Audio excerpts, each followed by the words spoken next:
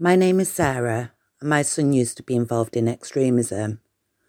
Like most mums, I had no idea what extremism was, or what to do about it.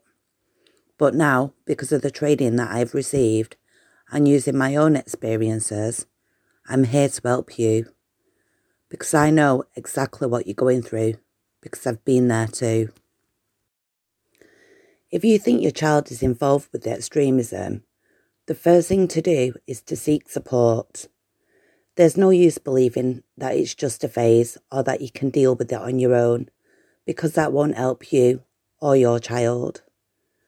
Your silence and your denial will just push that child further down the dark road that they're already on.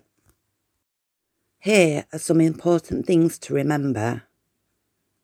Do not feel alone.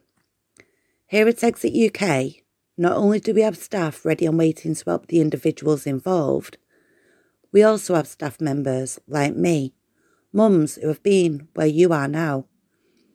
And we are here waiting to give you the practical and emotional support that you'll need throughout your journey.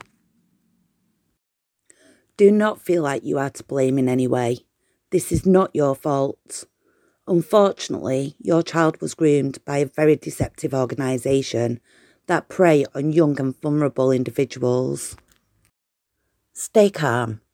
I understand that you're probably out of your mind with worry, and you're probably horrified by what is happening. However, try not to get angry with your child. The people that did this want to cause a divide in the relationship. That way, your child will be easier to manipulate.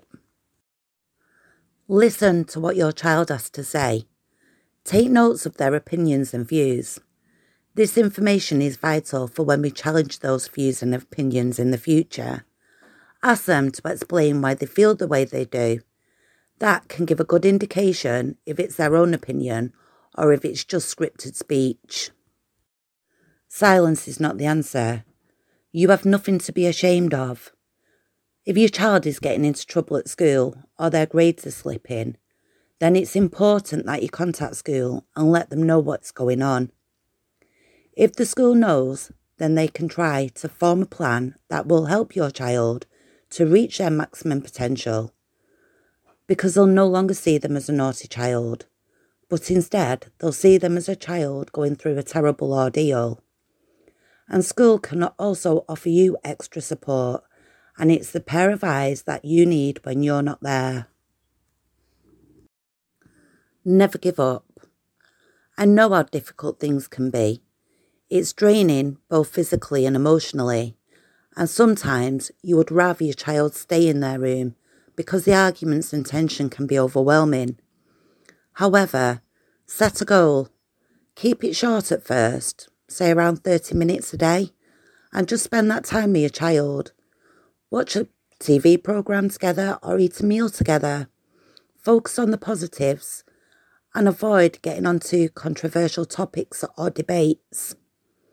Try to find a common interest and focus on that. And finally, remind your child that you love them and that you'll always be there for them no matter what. Extremist groups often convince children that their parents aren't there for them and that they have been shunned by society, and that the only place that child is respected, appreciated and belongs is with them.